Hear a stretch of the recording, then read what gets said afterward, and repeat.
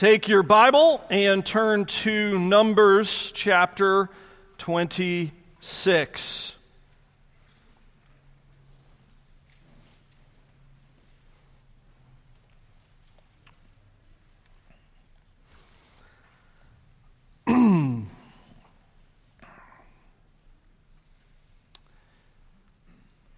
Numbers chapter 26, we're going to start in verse 1, but we're going to skip around a little bit as we're covering 26 and 27 today. This is the word of the Lord. It was written for you today.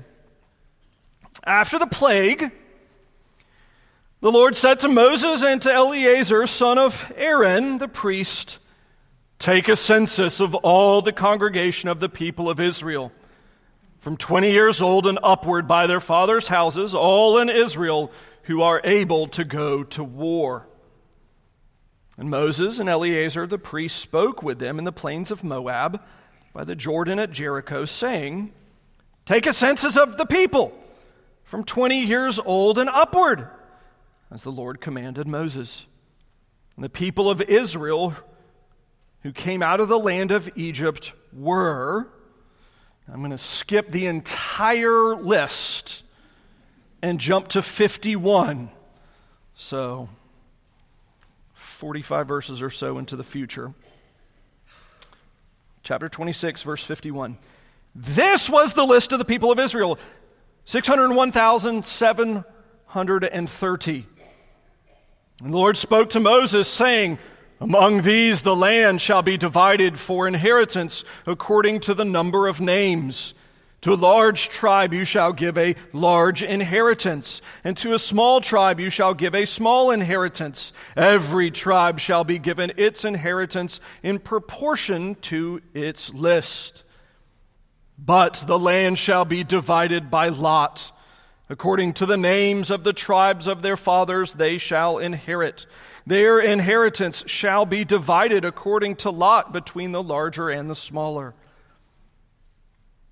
This was the list of the Levites according to their clans: of Gershon, the clan of the Gershonites; of Kohath, the clan of the Kohathites; of Merari, the clan of the Merarites. These are the clans of Levi: the clan of the Libnites, the clan of the Hebronites, the clan of the Mahlites, the clan of the Mushites, the clan of the Korahites. And Kohath was the father of Amram. The name of Amram's wife was Jochebed, the daughter of Levi, who was born to Levi in Egypt. And she bore to Amram Aaron and Moses and Miriam their sister. And to Aaron were born Nadab, Abihu, Eleazar, and Ithamar. But Nadab and Abihu died when they offered unauthorized fire before the Lord. And those listed were 23,000, every male from a month old and upward, for they were not listed among the people of Israel, because there was no inheritance given to them among the people of Israel. These were those listed by Moses and Eleazar the priest, who listed the people of Israel in the plains of Moab by the Jordan at Jericho.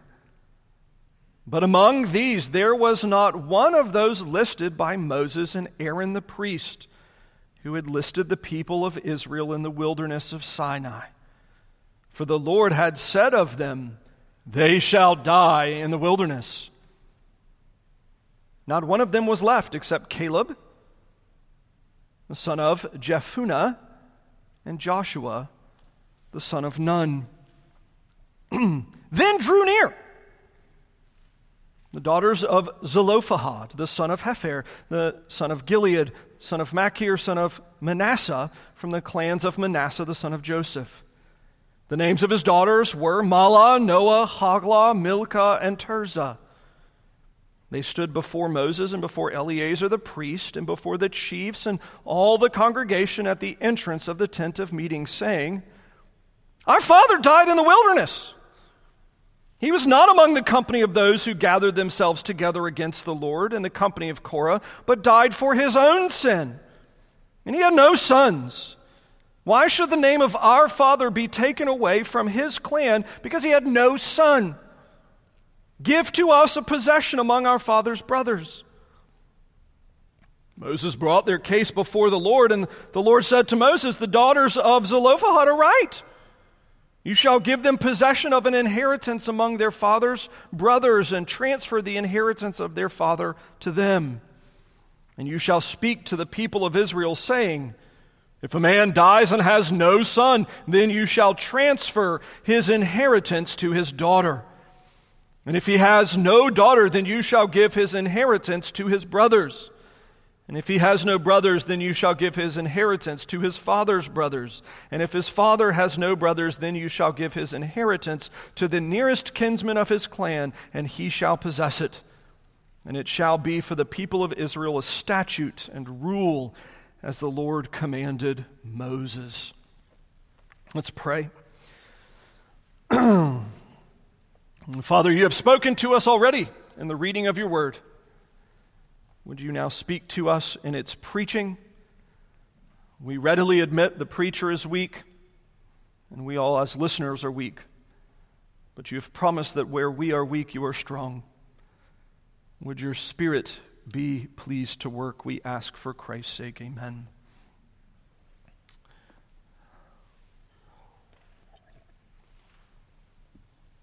Days like today are incredibly special in the life of Christ Ridge. We receive new members, which is always a joy. We love adding to the family of God. It's always exciting. It's delightful. Some, however, don't know the story and why having 17 people join on a single Sunday is such a big deal. Just over 15 years ago, be 15 in February, that building across the parking lot was opened. At the time, the Christ Ridge Presbyterian Church moved into it with a young pastor who honestly had no idea what he was doing. Been a youth pastor for a number of years and was genuinely clueless, I think, about a lot of pastoral ministry. With a grand total of 18 members. 18. Those 18 members were coming out of a period of extreme trauma and difficulty. We had had another pastor disaster, this one far worse than the first. The pain was so real and so raw for some that it seemed overwhelming and unconquerable. I think I've told the story before, but I remember, I think it was my first Sunday here, where one of the members came up to me that I hadn't spent that much time talking about this with, and they said, I don't know why you did this, Pastor. This church is cursed. It'll never grow. The Lord will never do this. I was like, it would have been nice to know before we moved here, 8 months pregnant, but okay, fair enough. And then hard work. 15 years of hard work. Year after year after year of hard work. And we've grown numerically 15 to 20% every year of those 15 years. Which is marvelous to think about. I love to think about this because this year alone, June 19th, we received 19 members. September 11th, we received 17 members, which if I have my math correct, which is questionable when I'm up front, that's 36 members, which if I understand that correctly, that was at least 5 years into my ministry here before we had a church that size. 5 years of pastoring a church smaller than the members we've received since the first week of June. And I'm going to be honest, I think we've got roughly 15 to 20 more waiting to join that we just can't get through quickly enough. And the reality is that there's kind of really two different perspectives on how we can approach that reality. You know, the fact that during COVID we built a building, that's shocking. That's really absolutely just astonishing. Or the fact that we're a church in Fort Mill that's built a building. I mean, in 15 years, how many churches in Fort Mill total, not any denomination, just total, have built buildings? A church that's doubled in size since COVID started. A church that, by God's mercy, is paying off on its debt as absolutely quickly as possible. You're giving generously. And there's really two perspectives. One is we can kind of say, whew, we made it. And we can pat ourselves on the back. Good job. And we can glory in our hard work. And we can glory in our gifts. And we can glory in our goodness. And we can glory in our successes. Or we can give thanks to God for His mercy. You see, that's really, I think, the conundrum. Is you have a church that kind of, humanly speaking, is beating all of the odds. I think the average PCA church right now has 80% of their membership back since COVID. We're like 150% of our membership since COVID. I think when we broke ground on this building, our regular worship service was running about 70 to 73 people. I know that because we had roughly 85 chairs. It was very easy to count the empty ones. We're already running into problems here. We can't park the people. Not enough seats for rear ends. And we can either take this as kind of an opportunity to be self-congratulatory. Look around, we did it. We're the people that we're the good ones. We're the special ones. Or you can pause and contemplate for just a moment the track record of this church and say, no, actually, we're the special ones because we've messed everything up and the Lord has still been generous enough to keep us open. We can give thanks to God for His mercy. I think Numbers chapters 25 and 26 might have, hopefully, some very helpful thoughts for us to think as we approach the people of Israel getting ready to enter the land. This section of the scriptures are very significant because God has been promising at this point for hundreds and hundreds and hundreds of years that they will inherit this land. This will be their blessing. And it would be easy for them to say, hey man, look, we've been through a lot. We've had some hard times, 400 years of slavery, that's bad. We've had some amazing victories, the ocean eating the largest army on earth. Miracles, the angel of death defending us, amazing things. We made it. Or they can kind of contemplate the goodness of God as He prepares them for the real work to start. For the real work to start. First thing I think for us to consider as we look at this text and perhaps contemplate it in light of God's blessing the Christ Ridge Presbyterian Church. First and foremost is that God values faithfulness over gifting, or size, or money, or ability, or glory.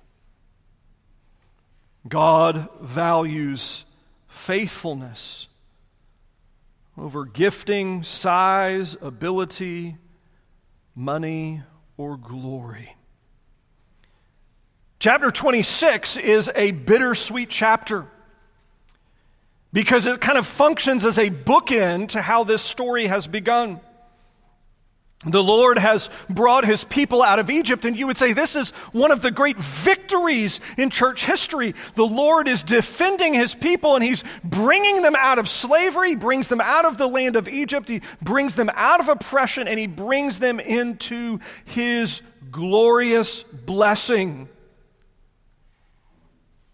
But even as He is victorious to them, they manage to grasp defeat from the jaws of victory.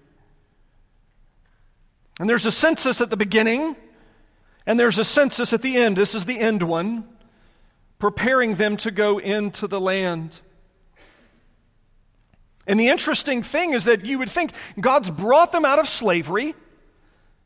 They're now able to kind of populate the way they want to be. They're able to be married the way they want to be married without the Pharaoh or others oppressing them. They're able to flourish, and where God has them, they have an unlimited food supply. Their resources aren't wearing out. You would think this is a nation now that has no kind of natural predators. What normally happens in an environment where there is an abundance of food, there is an abundance of blessing, and there are no natural predators? Normally it explodes. I mean, if you're in the South, you understand that's what happened with kudzu. We brought kudzu over. People brought it over thinking, hey, this will be a great plant for erosion control. Unfortunately, there were not enough goats. It's their favorite food, that and poison ivy. There are not enough goats. And so the kudzu begins to explode and takes over entire counties of the South. Normally, you look at any ecosystem, abundance of food, abundance of blessing, no natural predators, you expect explosion. What's happened to Israel? Well, actually, they've shrunk. Not by much, 600,000 people roughly, but not by much, but they've shrunk as a nation. They've gotten just a little bit. Which is an amazing thing to think about because they've had the opportunity at this point for 4 decades roughly to explode. But they haven't. A nation that at this point is carrying with them all of the wealth of Egypt. Remember, when God took them out, the Egyptians were so happy to get rid of them, they gave them all of their wealth. So you have a traveling nation that is one of the wealthiest nations on planet Earth, that has the priesthood, that has the very presence of God, that is undefeatable in battle, that has the living and true God fighting for them, again, with an unlimited food supply, and they don't flourish. In fact, they move backwards. They shrink just a little bit. The census is extremely important because it highlights that fact that it notes, and in fact, actually, there are some tribes that shrink severely. I think it's Simeon that gets ready to basically disappear from the pages of history here in just a little bit from this census. And that was the one from just the previous section where Zimri, the son of Salu, was going and marrying a Midianite woman, is run through, and that's the last we really get to see of this tribe flourishing. They disappear, not entirely, but largely. And it's interesting, God highlights this. I love this. In verses 52 and following, in 57 and following, got the wrong paragraph there. He goes through and lists the Levites and what are the blessings that come from being a Levite. Who are these people, these ones that belong to the Lord? Remember, the Levites were the ones, they don't get a normal inheritance. They don't get the land because they get God himself. They live off of the income of the tabernacle, then temple. They are blessed by God. They're kind of functionally what you would think of as your ministers into the New Testament.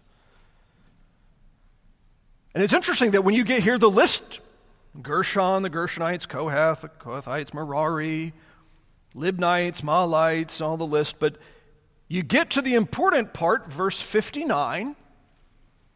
The name of Amram's wife was Jochebed, daughter of Levi. She bore Moses, and Aaron, and Miriam. Well, Aaron, Moses, and Miriam in order. And to Aaron, this is where you would expect, like, hey, this is the group that's getting ready to go into God's promised land. This is the group that's getting ready to receive all of God's promises. This is the group, they're the most special people on the planet. These are the only nation that knows the living and true God. And how does God describe them? And to Aaron were born Nadab, Abihu, Eleazar, and Ithamar. And oh, by the way, Nadab and Abihu, two of the most gifted people in that nation's history. They're born to the first high priest. They're the first group of priests ordained to the ministry of God. These are the ones that are intended to serve in the tabernacle. At the very beginning, one of these guys was set up to be the next high priest, and what happened to them? No amount of gifting, no amount of blessing, no amount of ability, no amount of power, no amount of glory, no amount of intelligence could overcome the lack of faithfulness.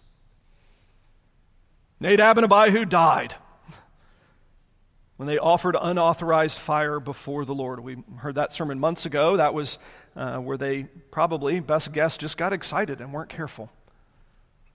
And potentially willfully so, but I suspect probably not. Just too excited.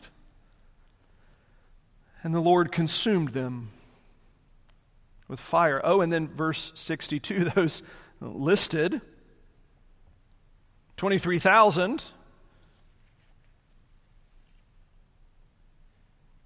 but different. And then 63 continues. These people listed, well, they're different. It's a different census, and the census is extremely important. Why? Because everyone else is dead. When they went into the land and the spies returned, they didn't believe God's word. They believed the word of the spies instead, and as a result, God killed them all. I think that's such an interesting assessment. You have the new generation census in chapter 26 and verses 63 through 65. You have the old generation's assessment, which is they all died for unfaithfulness.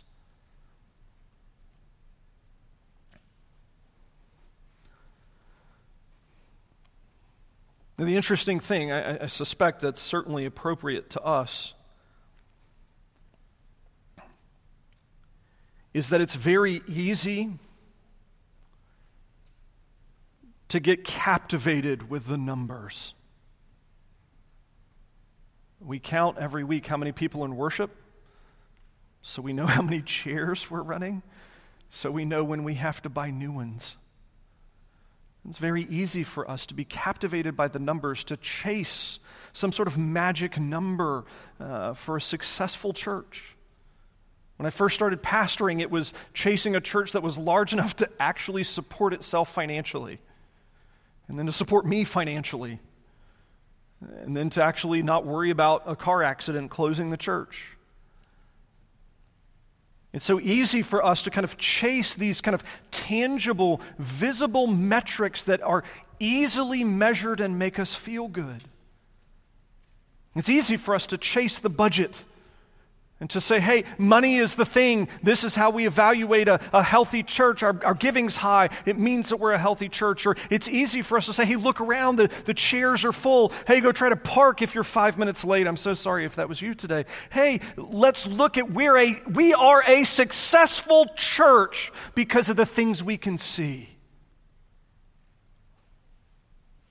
And the interesting thing is what's kind of screaming in Numbers 26 is they had all of the same things that we had in some fashion, and they were a total failure because they missed the faithfulness part. They had money, they had people, they had victory in every major military conquest, every military interaction. At this point, they are quickly becoming the scariest nation on planet Earth. To the point where, like, when they get ready to go start invading in just a little bit, people are going to start switching sides because they're so scared of what Israel is becoming. And interestingly, they all died because they weren't faithful. And friends, it's important that you hear this said from the pastors, said from the session, said from the church. Our goal as a church is to be found faithful. It's what I preached my first Sunday here. I preached the same sermon for 18 months straight from different passages. This church wins because Jesus wins. And it doesn't matter if we have 18 people or 80 people or 180 people or 800 people. You'll probably have a different pastor at that point. I won't be here, but whatever. The numbers are totally insignificant in comparison to faithfulness. Are we a people that are laboring together to be obedient? Are we a people that are laboring together to fight against sin? Are we a people that are laboring together to love each other and to take care of one another? Are we a people that are laboring together to evangelize the lost, to invite other people in to become a part of the family? Are we a people that are being faithful?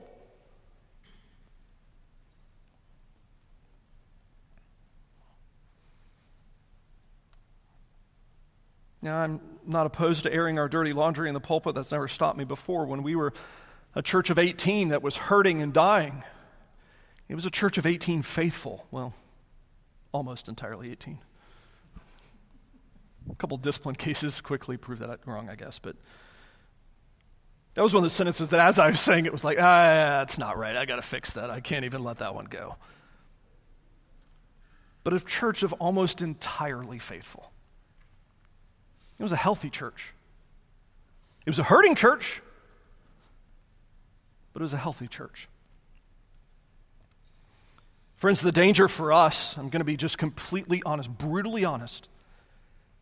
The danger for us is that we have so many blessings, and we have so many gifts, and we have so many people, and we have so many of God's good graces that we lose that all-encompassing, burning desire, fully absorbed preoccupation with being faithful. That we kind of get a little bit of we made it. I mean, it's really easy to be reliant upon the Lord when you don't have enough money to pay your bills or pay your pastor. It's really easy. It's a lot harder when we have blessings all around us.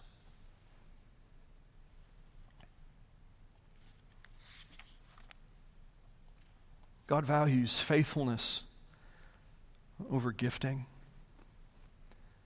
We've fallen in love in the American culture with success stories that are measured solely by worldly metrics, as opposed to the success stories of people that forgive, or people who are become gentle when they used to be harsh, or people who learn to speak in a holy fashion when they've had mouths that were full of anger and hate. People who learn to be kind who never were. Friends, those are the success stories we should be aiming for. People who have come in with sin and have had sin forgiven, and change and transformation that follow. Well, I'm assuming not, but it's potential that you're sitting in your chair and you're disagreeing. You're like, well, I mean, yes, but, Pastor Michael, all of these things are God's gifts, and they are God's gifts. And because we have money, because we have people, and because we have this lovely building, well, we're doing great. God values our faithfulness. Second point, God values our faithfulness because that's what He Himself is. He Himself is faithful, and that's why He's calling us to live according to His image. To live according to the way that He interacts with His church, the way He interacts with His people. He's calling us to be faithful because He Himself is faithful. That's kind of your second big picture thing that you see in the census here, is that God is keeping the promises that He made in Genesis chapter 12 to Abraham, in Genesis chapter 26 to Isaac, and Genesis chapter 28 to Jacob. He's promised to them in chapters 12, 26, and 28 that He would give them this exact land. And then chapter 26, 1 through 51 is the list of people that are about to get it. And verses 52 through 56 are what they're supposed to do with it. And it's such an interesting kind of contrast. Because you have a nation that has been overwhelmingly time and time again disobedient to the Lord as they've been out in the wilderness. And interestingly, God is being faithful to them and saying, you know what? I promised you, and I'm still going to keep my promise. All of those blessings that I promised back then, I'm giving to you now. And in fact, they're going to be so richly given that you're going to have to figure out how to divvy them up and to give them people. So what we're going to do is divide them by tribe, and then you're going to cast lots to see which one you're going to get. So the Lord Himself is sovereign over the administration of His blessings. He's being faithful to them. He's keeping His word. He's keeping His promise. He's blessing them.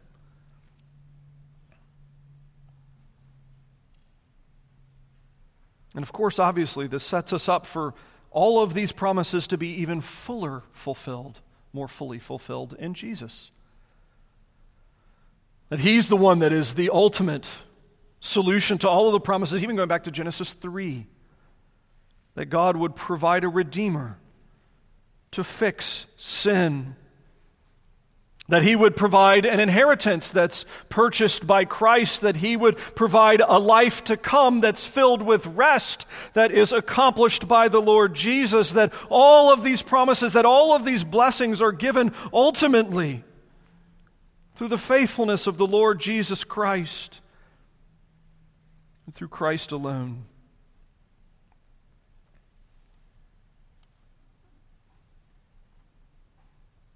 The easy thing in a life of blessing is to be preoccupied with the blessing.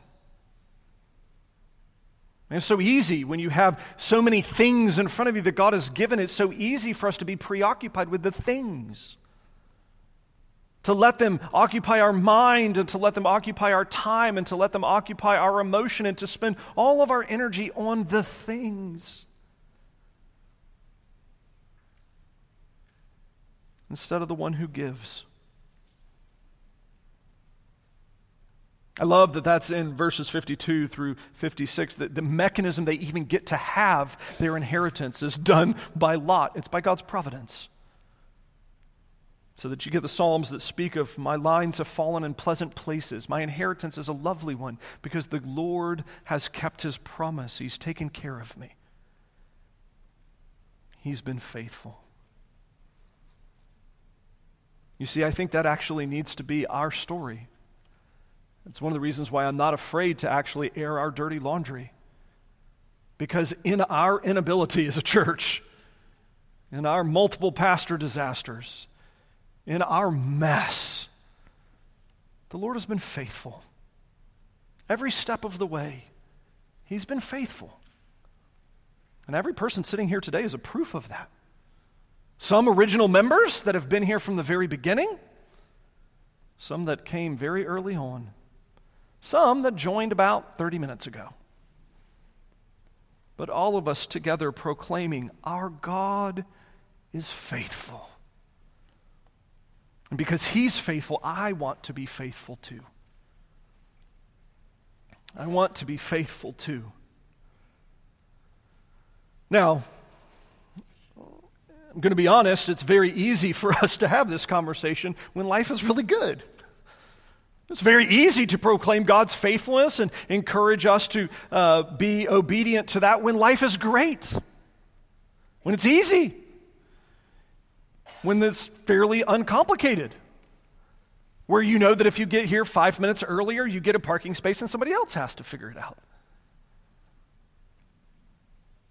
But this gets much more complex as life gets a bit more chaotic.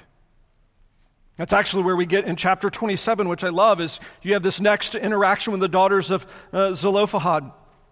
And they've run into a very great complication. God has already given His law for how the land is to be distributed, and it's to be distributed specifically through the fathers and sons. But oh no, we have a new situation where the father's dead and there were no sons. So what do we do? What's God's plan for this one? And I love that you have these young ladies, some of which lovely names, some of which maybe less so. Hogla, probably not a name I'd recommend naming your child, but you know what? Okay, maybe you do you, I guess. These 5 ladies come to Moses and they say, our God has promised. How will He be faithful to us? Now understand, their situation at this point is dire. Because they don't get access to their inheritance, they don't get access to their wealth, they don't get access to their generation, to their posterity. They're asking about, how do we survive and how do our kids survive? How do we live in the land without going destitute? How do we not kind of impoverish ourselves forever? And I love that the Lord's already teaching them, you go ask. You go ask. The Lord already knew about these ladies. He made them. He already knew about their situation. He made that. He knew their father was dead. He was the one who took him. But He's designed it so that they would ask. So they would go to the Lord and ask.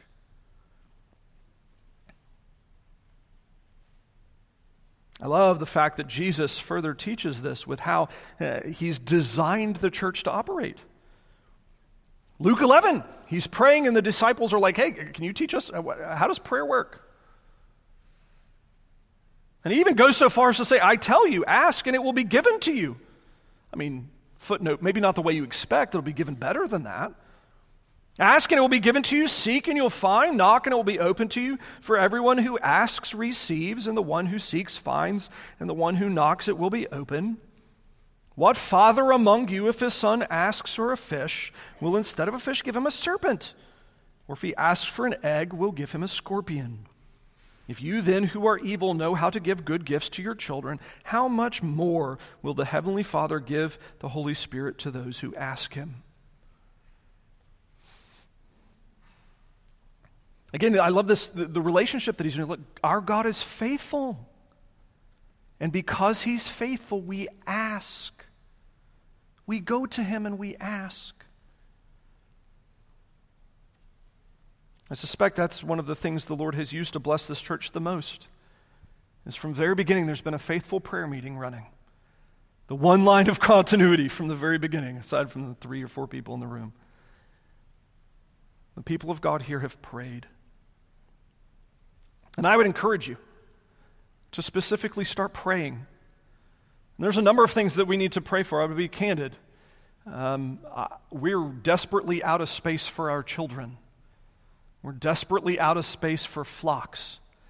And we need to knock that back wall out and add about 85 feet, maybe a bit further than that.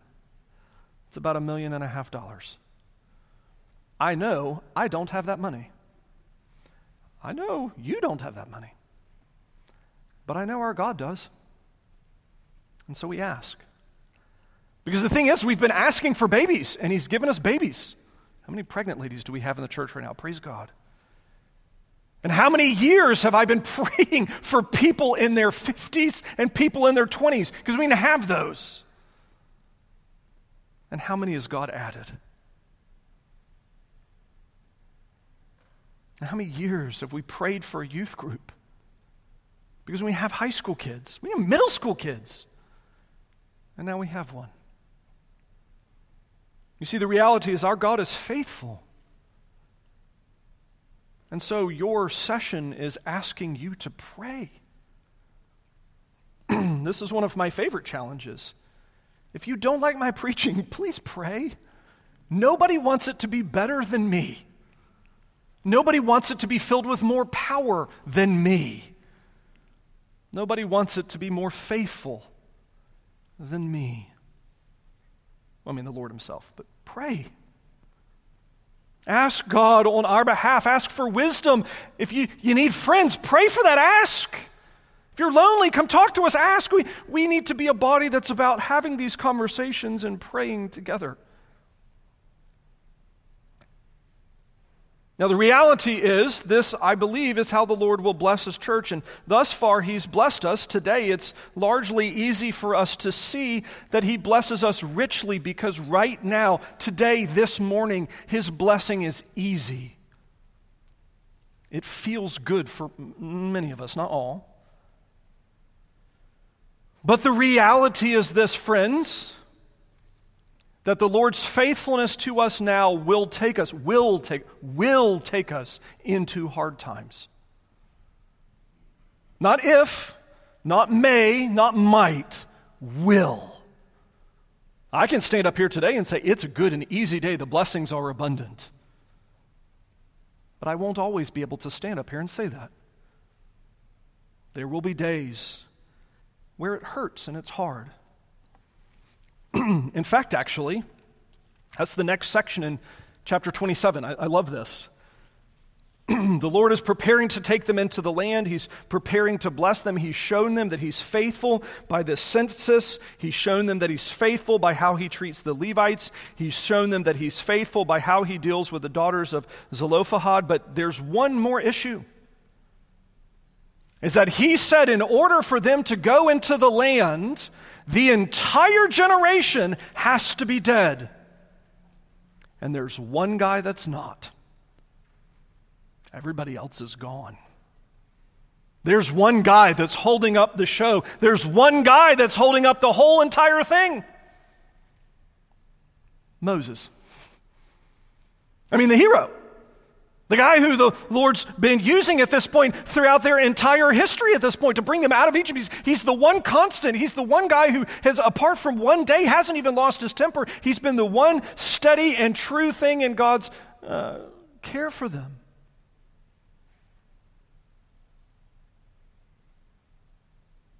And he's part of the problem. And you have to think, Numbers chapter 27, verses 12 through the end, is a terrifying paragraph for the people of God. Because everything for them has been God's blessing through Moses. And here the Lord is reminding that it's time for Moses to die. Because they cannot experience the fullness of God's faithfulness until they enter into those new hard times. Now, the reality of the matter is that some of us in this room already understand that the Lord is going to take us into hard times. And some of us already know those hard times, and they're a very bitter and hard thing, but we know God's faithfulness. Some of us don't yet know that individually, and I suspect we don't yet fully understand this corporately. But my style of ministry, I like to talk about it before it's happening instead of waiting until after it has. There is a reality that we as a body will be hurting corporately. It's only a matter of time. And friends, when we as a body hurt, our God will not leave us. He will not forsake us. He will not abandon us. He will not leave us alone. He will be with us even to the end, individually and corporately, because our God is faithful. That's one of the great beauties of God's church,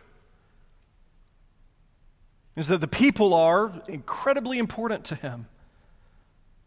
But we're replaceable. We're plug and play. I mean, think about it, in the 15 years of our church growing, how many iterations of the session have we had? The session I first inherited, none of those guys are here. Grady and I serving by ourselves for 2 years. The Lord faithful to us there. Adding guys in, some of those guys gone.